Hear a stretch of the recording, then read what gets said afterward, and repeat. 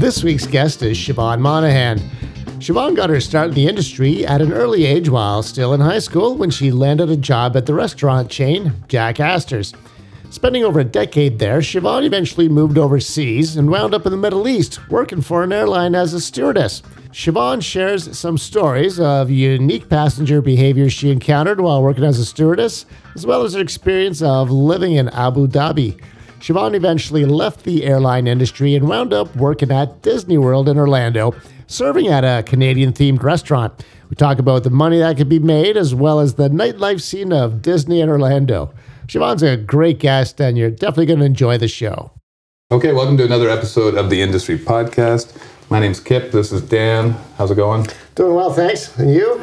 I'm all right, yeah. Nice. How's the Christmas season been? Christmas parties are upon us. We had a staff party last night. I was just telling you guys before we started recording, I had to break up 3 fights in their staff, so that was interesting. That's good. I'd ask you to the bars, but we're not going to disclose that on the episode, No. So all good. Yeah.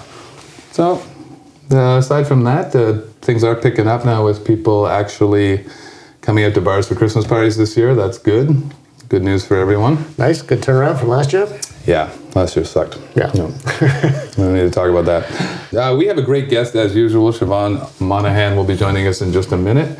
And we should say off the jump that if you like the show and you'd like to be on it, you should DM us at the Industry Podcast on Instagram, or you can email us at theindustrypodcast.club. And if you like the show, what you really should be doing is subscribing, rating, reviewing. That's how you help us. Finally, we should mention that if you are looking for graphic arts work, you should talk to our man Zach Hanna at Zach Hanna Design. He does all of our artwork for the Instagram feed. Yeah, you can also check him out on his new website, zachhanna.com. That's ZAKHANNAH.com. Wow, got that all out. Barely.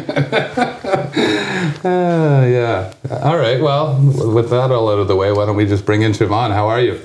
I'm just living the dream. Do you ever say that when a table comes up to you and they're like, "Yo, how's it going?" You're like, "Oh man, just living the dream." And like they hear the sarcasm like seething from your mouth as you're saying it. This actually is pretty dreamy. Red wine and like hanging out, shooting the shit. Yeah. I do feel like it's a good night. See? Beauty. Well, thanks for coming on the show. Yeah, thanks for having me. Chivonne lives in town, so we actually get to do one of these in person, which is nice, always nicer. I got pretty used to Zoom during the pandemic, but it's still not the same as the in-person interviews. That's true, yeah. It's a different sort of thing when you just sitting around drinking together as opposed to like, oh yeah, virtual cheers. It's great, guys. Yeah. If you want to just stop talking mid-sentence a couple of times, like your voice is cut out over a Zoom interview, that would be good. Yeah, I'll just start as I'm about to insult you on something. I'm just gonna break it off. Why do you feel like that's how it's gonna go?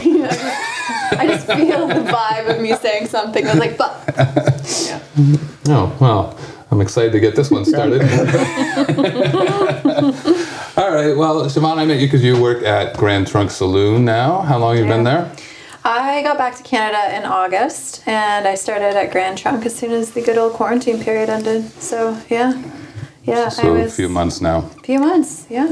But you spent the beginning of your career at Jack Astor's. What made you decide to get into the service industry to begin with? Because I didn't get hired at Tim Hortons. I was literally 14, and I started there, didn't get hired at Tim Hortons, somehow ended up at Jack Astor's, and I grew up in that, doing all of the shit you do, the hostessing, busing, serving, cocktailing, and then bartending. So... Yeah, that was basically why. So thanks to Hortons, Totes Preach not giving me a job.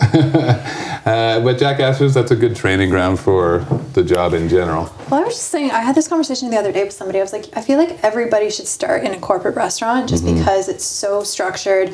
You do your 2 weeks of like annoying training and following somebody around like a puppy. But then that means that whatever restaurant you go to after, it's going to be easy because you just have this concept of how, like, you don't have to go, like, we had some cute little rookie the other day and we said something like, oh, we're 86 this, and they were like, well, what's 86? I'm like, oh, bless your heart. You don't even know. So cute. So all of the stuff that, like, I feel like you should learn, it's so much easier when you're doing it in restaurants, like, that are corporate and annoying. And then when you go do places like Sugar Run or anywhere else where it's like you have more free flow, you already have an expectation and a standard. So it's very true. And, I never worked in a corporate spot, which is why I'm not very good at this job. But also, it's why, like, I only worked in independent restaurants and bars, and none of those people, unless they've also worked in a corporate spot, know any of that lingo. Like, I didn't find out what 86 meant until I was like probably 10 years into my restaurant career. Wow. Somebody said it, and I was like, what? Why are you saying it like that? It was one of the cooks. And I'm like, I love it. So was your kitchen staff being like, yo, we're 86s, and you're like, yeah, for sure, 92, bro. no, I was just straight up like, what the fuck are you talking about? I remember working at a Kelsey's, and the thing I learned was they said, choose your attitude. Oh. And it was just kind of like, well, I'm getting paid for it. And it's something that's kind of always stuck through, actually. What's Choose working. your attitude. I like that. Yeah. I never learned how to do that. Yeah. My attitude chose me. Yeah. That's fair. I do remember once, though, like when I was a flight attendant, what I would hear most often with that would be like, okay, just as a reminder, we're not here to show people manners. We're just here to show them an experience. And I was like, you know what? That's true for a lot of people, isn't it? It's true, but man, shouldn't we be teaching the manners? I think that we should be teaching everybody manners all the time. Well, I still go out of my way. Actually, the other day, a dude had said, he was being a shithead, and he had said, like, oh, I'll get this. And I was like, please? Yeah. He's like, what? And I was like, you'll get this, please? He's like, oh, yeah. I'm like, okay, I thought you said that. I used to, when I worked at Ethel's, people would come in and they would just be like, sit down in the bar, and I'd be like, hey, how's it going? And they'd be like, Coors Light. And I'm like, okay, but I just was asking how you were, but you know. Yeah, I'm good, thank you. Thanks for asking. So if you're like a Coors Light, you're just kind of shitty and without substance. We used to actually at Jack's, we used to call people like buds. So it's like a word for like, oh, that's a fucking bud table for sure. And it's like, just to reference the fact that like, they're going to be that kind of shitty table that drinks poor beer choices. And so we're like, yeah, bunch of buds. I know. I just feel like manners is the bare minimum for social interaction. Yeah, but I think it's one of those things, if you, I mean, manners should be like a legitimate thing that you have in your life anyways, but I feel like everybody should work in the service industry at some point because it teaches you a little bit of awareness and maybe understanding and compassion that you wouldn't have for people who are in hospitality. Because you don't notice the things that are going on until you've been in the industry and you're like, oh man, that chick is weeded. Let's be cool that we don't have a drink yet. I just found out about that one. Like, really? Not just, but like definitely way too late in my career. Like last week? Yeah. Like last week. No, I was honestly probably in my last job that I worked for somebody else, and which is not that long ago. And like I obviously knew the term being in the weeds, but somebody was like, well, I was really weeded. And I'm like, fuck are you talking about? And I'm like, and I was like, I got it. I'm like, ooh, that's some highfalutin server speak there. Did you use odled as well? Odled? Odled? No, you're making that one up. No, that was a Jack Astor's one. It was option to leave early. They'd be like, you're odled, which means like go do your side work and you can leave. But I'm like, I'm not leaving for at least like 45 minutes once I get this shit done. But it'd be like, yeah, you're odled. Option to leave early. Yeah, your option to leave early. It's a new one. That's a new one to me. Yeah. So you mentioned being a flight attendant. I do want to talk about that because you've got to have some crazy stories about that job. Yes. And it definitely is a service-related job. So well, it was one of those things that seemed like it paired very well, having been in the service industry for so long. But I moved to the Middle East in 2013, and I flew for Etihad. And why did you move there? Initially, I had done an interview. I literally was like, I'm going to go work and be a flight attendant because I'm Irish. So I took my Irish passport, flew to England, and I was like, yes, I'm going to work for an Irish airline. Got there, they realized I have visible tattoos, and they're like, sorry, man, I can't help you. Oh, really? So I quit my job. I flew to England, and then they were like, yeah, thanks, but sorry about your luck. Oh, shit. So then I was in England, kind of like, well, fuck me, what do I do now? And my best friend was a teacher in Abu Dhabi, and she was like, well, why don't you come here for a holiday? You're already not in Canada. So I flew to the Middle East. And then she had kind of put the idea in my head, like, well, like, what if you work for Etihad? And I was like, yeah, for sure. And then I partied there for a few weeks. I saw how crazy this country was. And I remember being in the desert, and I was watching this gorgeous sunrise. Like, we just had the most amazing desert safari bonfire night. I saw the sunrise, and I had this, like, very surreal moment of being like, wow, I will never fucking live in this country. I hate this place so much. And then I ended up taking a job, and like I did it anyway. So I'm very much a never say never person now, because like I did say I would never do it, and I did. But yeah, so I moved to Abu Dhabi in 2013. And I was like, service industry, I love to travel. Somebody should pay me to travel. This is great. And I did 3 months of like intense training. My first flight was from Abu Dhabi to Washington, D.C. And it was like from my very first flight, I was like, this job is terrible. Yeah. Absolutely terrible. It is everything that you do in the service industry, but you're not getting tipped. And then you have to deal with like really annoying people for 16 hours sometimes. Oof. So it hurt your feelings a lot because some of the people were just so tough. And for me, because I was Canadian, I would go to the US so often because I didn't need a visa to get in. Whereas if you're from Europe or anywhere else, you'd need a visa. So it would cost the company money, but I didn't cost them money. Right. So it was just like, I moved to Abu Dhabi and I'd constantly in Chicago, New York, Washington, like on religion every single month. And like how long are those flights? 16 hours. 16 hours. Yeah, 14 to 16 depending on the wind and the time of year, but it was 16 hours usually. And the passenger profile, the type of person, and this is... I can imagine Abu Dhabi to DC. That's yeah, and this is going to make me picture. sound like a douchebag as I'm saying it, but I'm just, my experience was that it was a lot of Indian people. Okay. And they're coming over because their families had taken them over, and there'd be nothing wrong with that, except it was very, very frustrating because culturally it was so different. So people would constantly like snap in your face when they wanted a drink, or they'd pull your clothes to get your attention. Oh, that's a good one. Yeah, or like, so, or you serve the first group of people, and you're in economy, there's 360 people, you serve that first person, so by the time you get to the end, everybody's done eating. Right. And so they're pushing their call bells because they want their food gone, and you're like, fuck man, like we're not even at the end yet.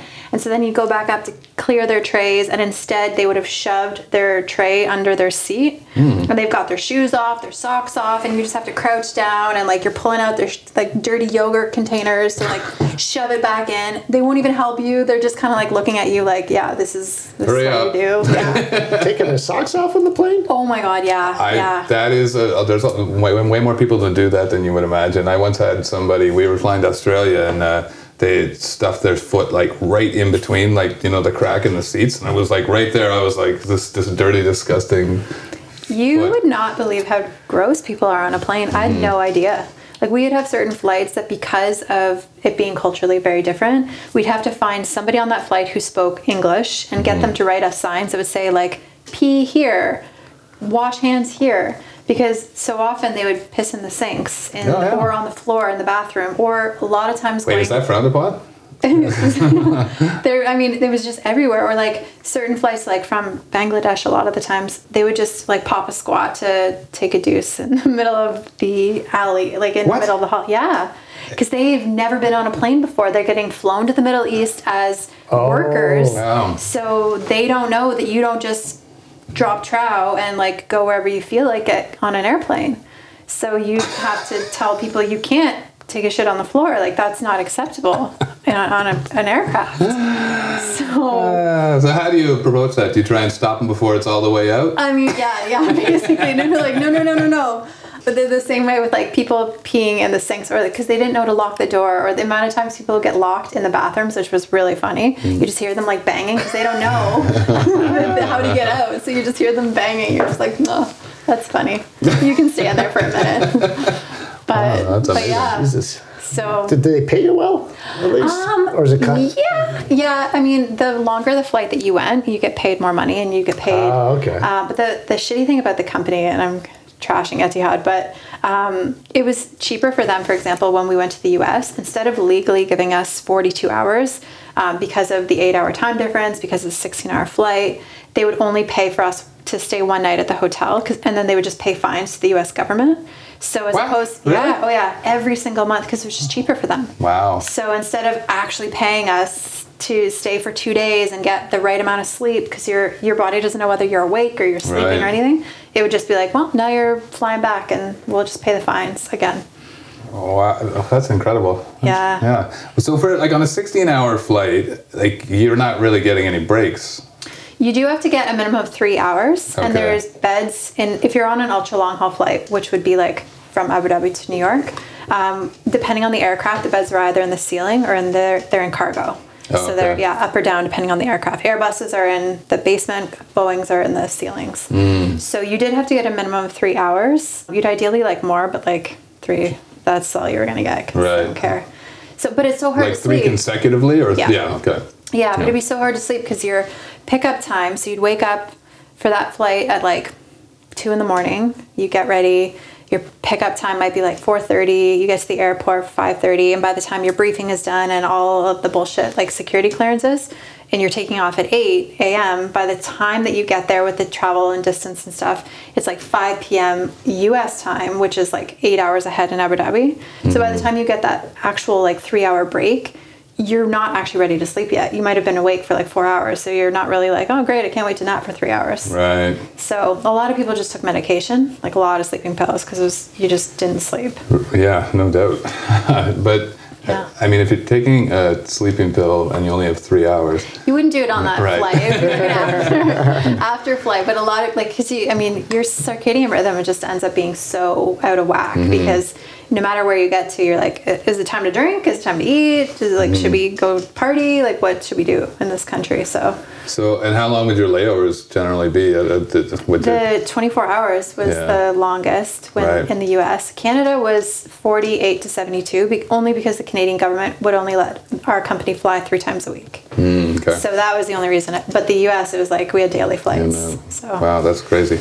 Yeah. So what's the dickiest thing that somebody said to you while you were... Oh my God. Okay, well this didn't happen to me, but I thought it was really funny because it happened to a girl I was flying with. Again, very different culture in the Middle East versus here. Sure. But she was working in first class, and so she's going up to serve this little boy to get his meal and whatever. So she's asking him what he wants, and he's just like flat out like ignoring her. It's like, man, I got a job to do. Like, just tell me what the fuck you want to eat. So asks us again, doesn't say anything. Like, and then she's thinking maybe this kid doesn't speak English, and so next time she asks, the dad who's sitting beside the little boy, like matter-of-factly just looks over, and he was just like, he doesn't speak to slaves. Oh. It was just like,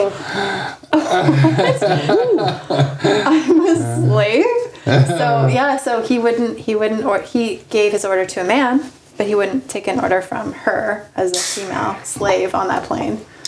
Wow. So like a man is okay. A man slave's all right. I mean, I guess so. Huh. Yeah, it's better than a female slave. Like, that's just wasted air. So that's fucking crazy. Yeah. I did, like, there's annoying things that have happened to me. Like, I remember I was on my way to my rest, on my 3-hour break, and this dude had thrown up all over the floor, and he was like a stone's throw from the washroom. And then he literally had pulled on my clothes, and he was just like, you need to clean this up.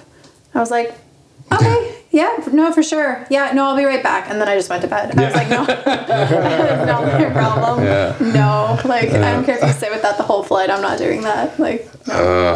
How long did you do this job for? I only did it a year. Yeah, sounds about right. Yeah, well, I was contracted 3, and then I was just like, I can't do this. And then before I hit my 6-month mark, they unfortunately put me in for, it was called flying nanny training. And I don't like children. I cannot preface that enough. Yeah, they're awful. They're terrible. And I got put in training to become a nanny, to deal with people's children on a flight. And I was like, I don't want to do this. And they're like, well, you're scheduled for it, so you have to. I was like, well, this is bullshit. So then I'm sitting in this training, and they're the nannies. So they're from Britain. They're the nannies who train like people to be nannies for like stars. Right. And so they're coming in, and I of course like had to voice it. I put up my hand. I'm like, just so you know, I don't want to be here. And so, which made it really uncomfortable. But I'm like, I just want you to know that I'm not okay with this. Yeah. So then I had to be this nanny. So I'd get scheduled flights to be, and the worst part is, so you had to wear this ugly ass orange apron.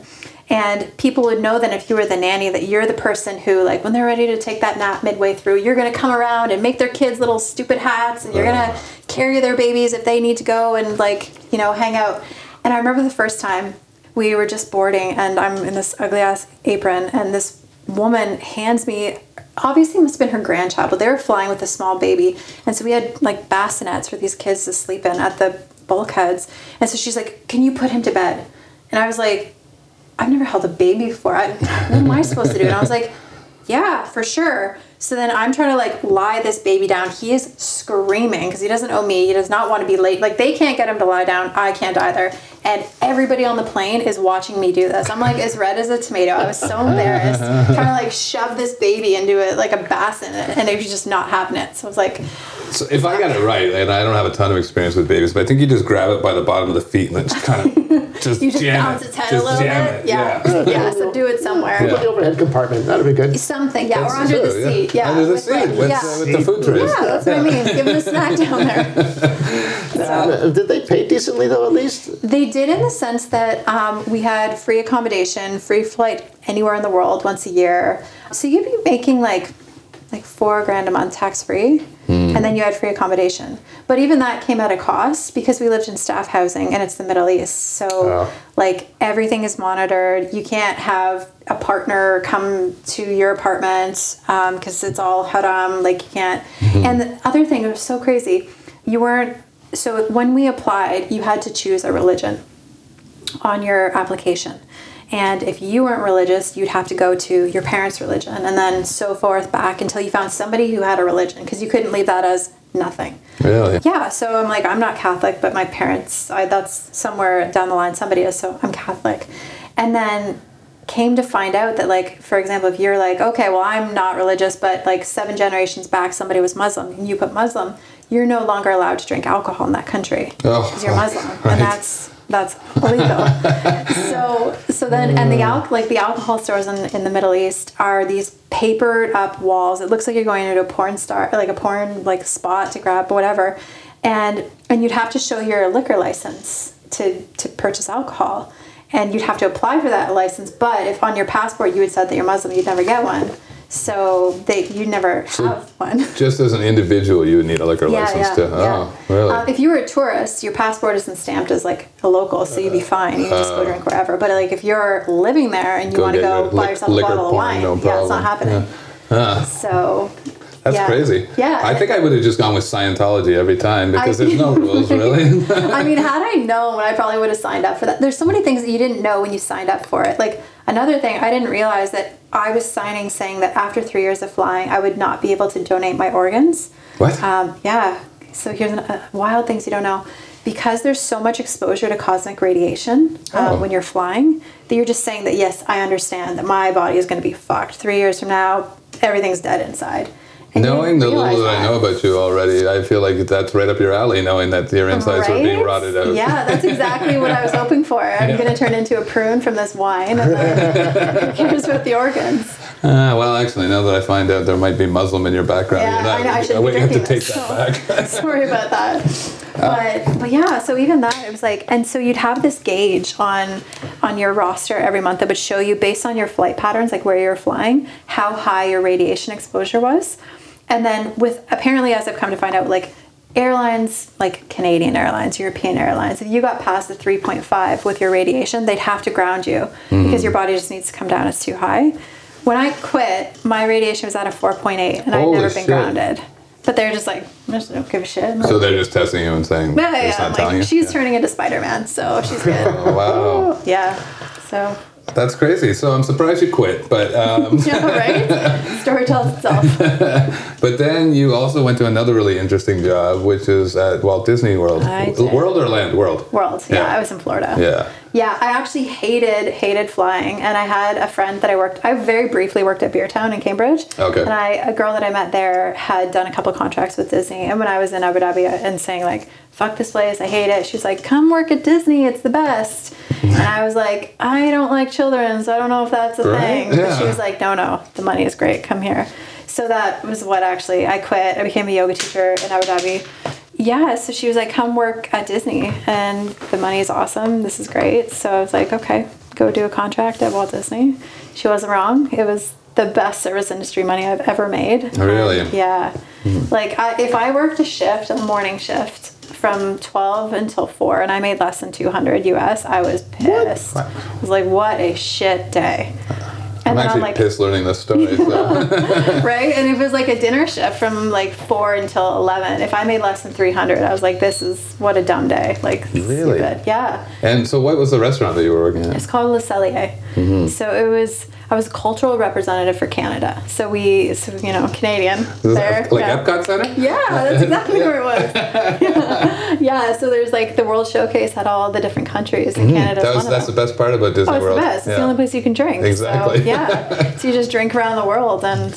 I had my parents once got one of those fucking condos in Florida. They did it for like 3 years, so they kept trying to get me to come visit them, and I did one year. And the girl I was with at the time wanted to go to Disney World because she had never been. I'm like, Disney. But we're too old for that. Yeah, I'm like, I don't understand. Why would we want to do that? But she really wanted to go, so we went. And then I was like, I was miserable. I fucking hated it. But then Epcot Center was okay because then there was beers from around the world. Yeah, it really turns it around. I'm the same. It was funny because I think I'm notorious in that pavilion for being the only person who never went to Magic Kingdom on I didn't go to any parks. I could have gone free every single day, and I went to Magic Kingdom on my last day of my contract. I was like, I'll watch the fireworks. But like everybody else was like, oh my God, Disney, let's get the ears, let's do the days. And I was like, I'm okay. I'm not gonna do that. Like most of the people that you were working with were like kind of like Disney people. Some of them were real hardcore. Like not only would it be like half sleeve Disney tattoo kind of things, but the people, the thing that I couldn't wrap my head around with. These are guys too. Whatever you're into. Okay.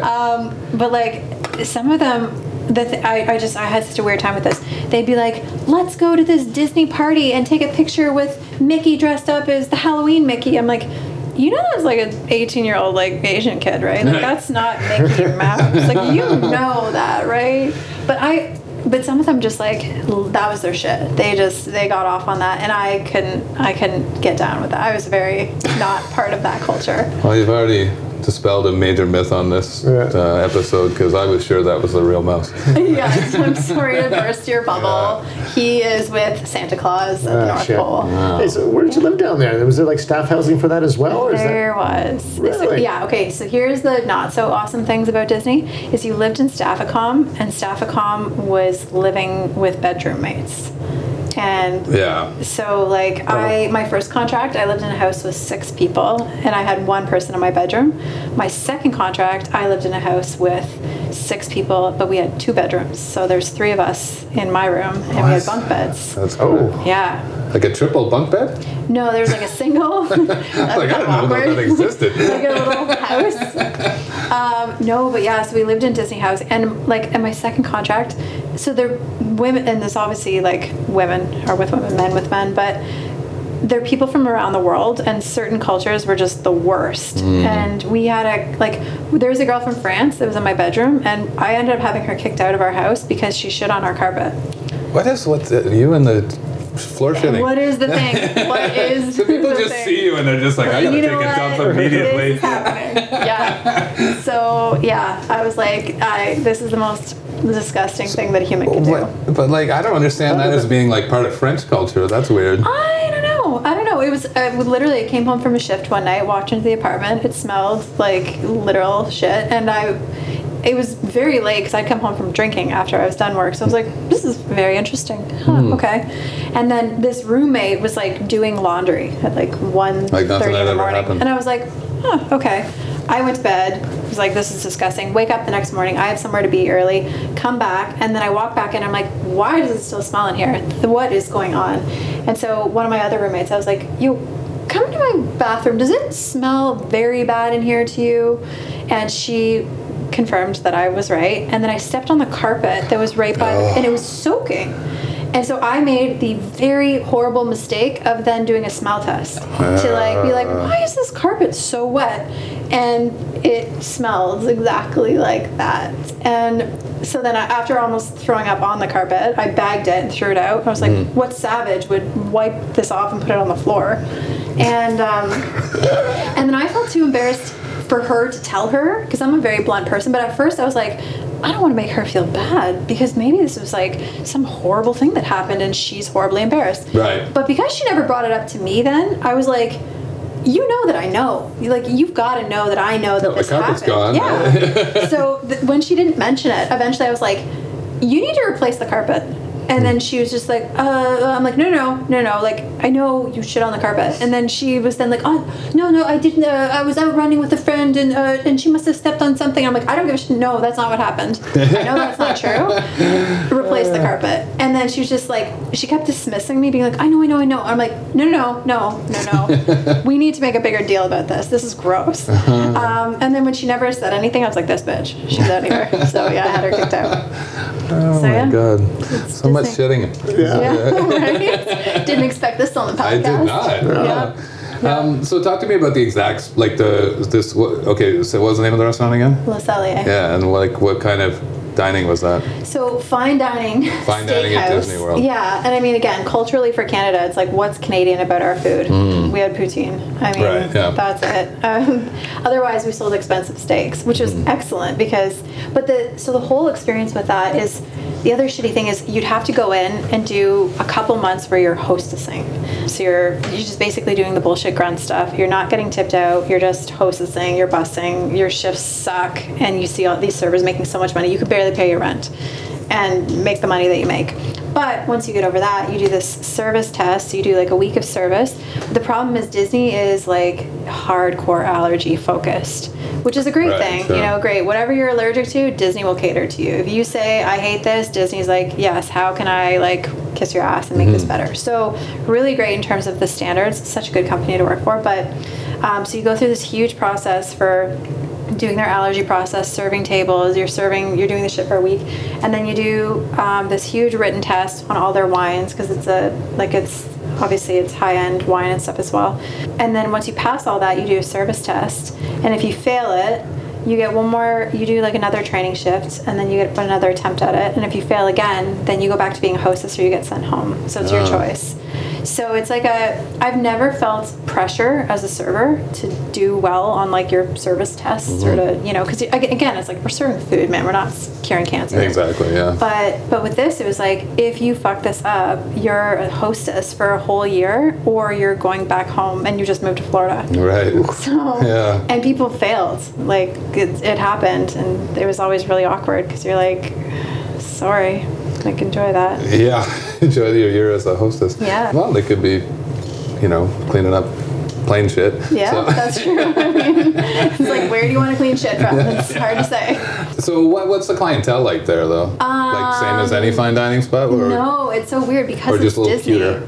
Not even cuter, fatter actually. A lot of fatter, like Americans. A lot of Americans. So the kind of Americans where you see that like can't even walk to the restaurant, they have to take electric like chairs, you know, because they've just gorged on all that popcorn somewhere else. Sounds terrible, but like it was pretty gross. But yeah, so it's everybody because they get those, you know, you're buying your Disney pass things, so you're spending like your $10K for the week with the family and you get the vouchers, and so you get points and stuff depending on what meal plans and stuff you do. So you go to our restaurant, we're like a 2-point restaurant, which is obviously a higher point thing. And yeah, I mean, filet mignon was like $56. So it's a pretty decent like meal that you came out with, and you bring your family of 4. But the thing is, when people, it's like anything, you know, you go to a casino and you just have chips, you don't realize that you just dropped $1,000 because it's just chips.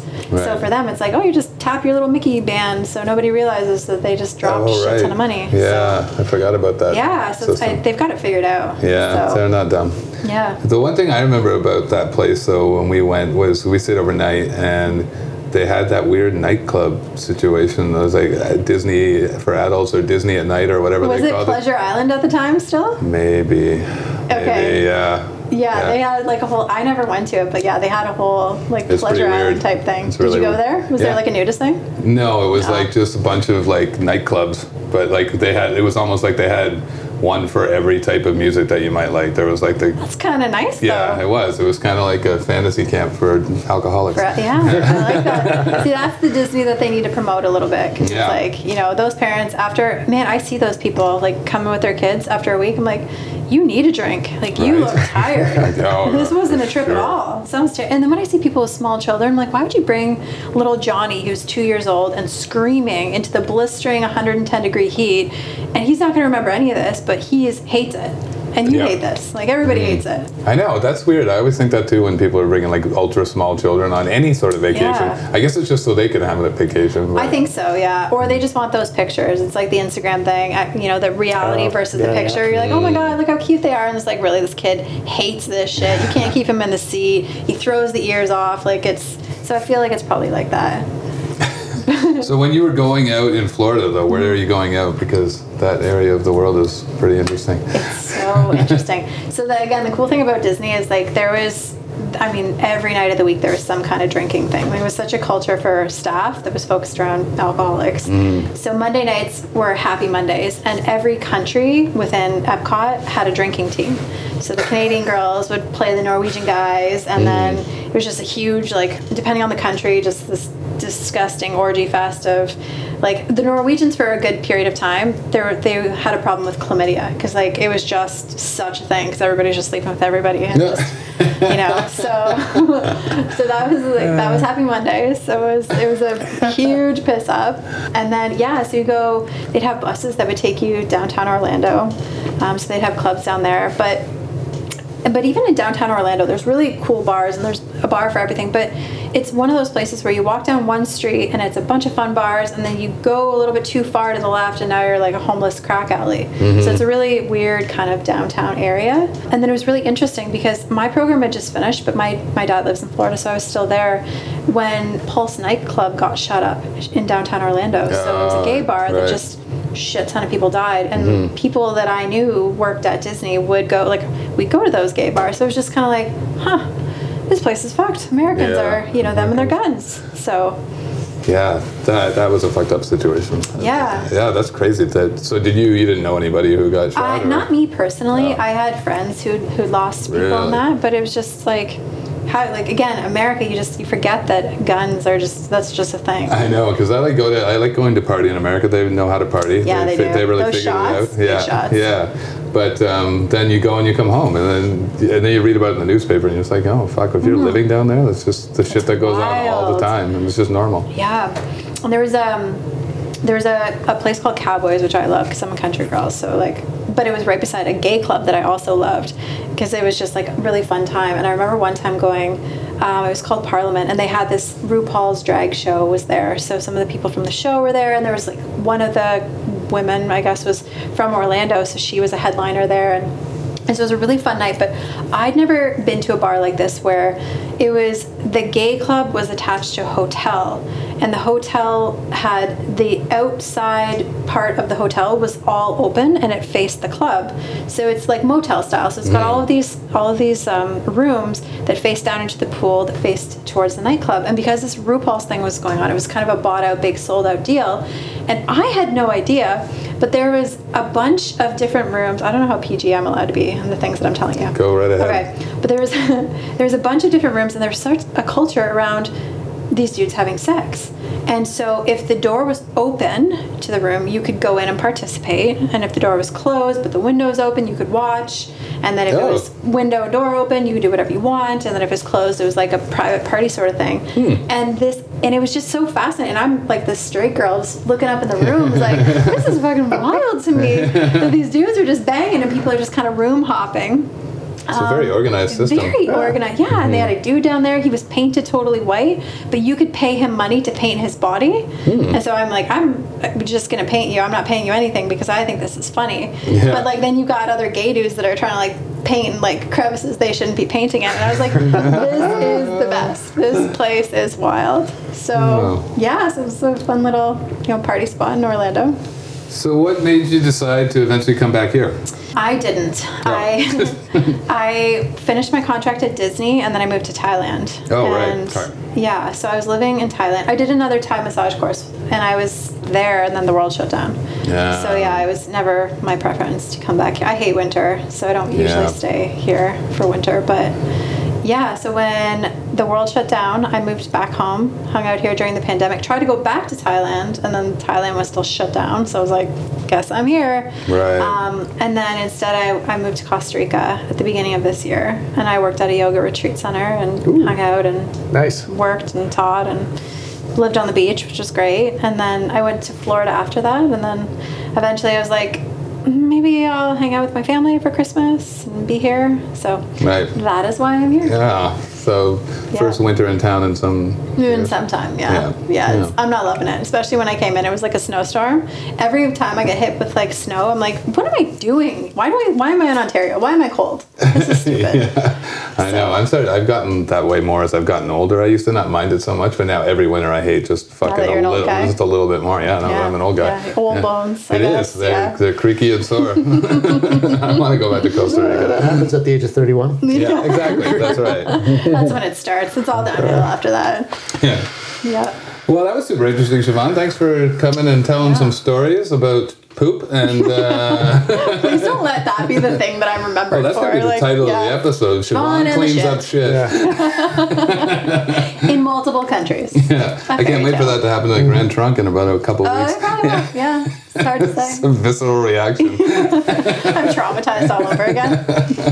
No, thanks. That was super fascinating. Yeah. It was lots of awesome stories. We appreciate you coming down here in the cold winter to do Thanks for this. having me. Yeah, and if there's anything you want to promote on social media, what would that I don't even know what I promote. I mean, again, I work at Grand Trunk, which I feel like I could big ups to my work right now because we have an amazing team and I'm very, very grateful to be with the people I am. So, but that's not my stuff. I mean, my social media, I'm at Shivsky.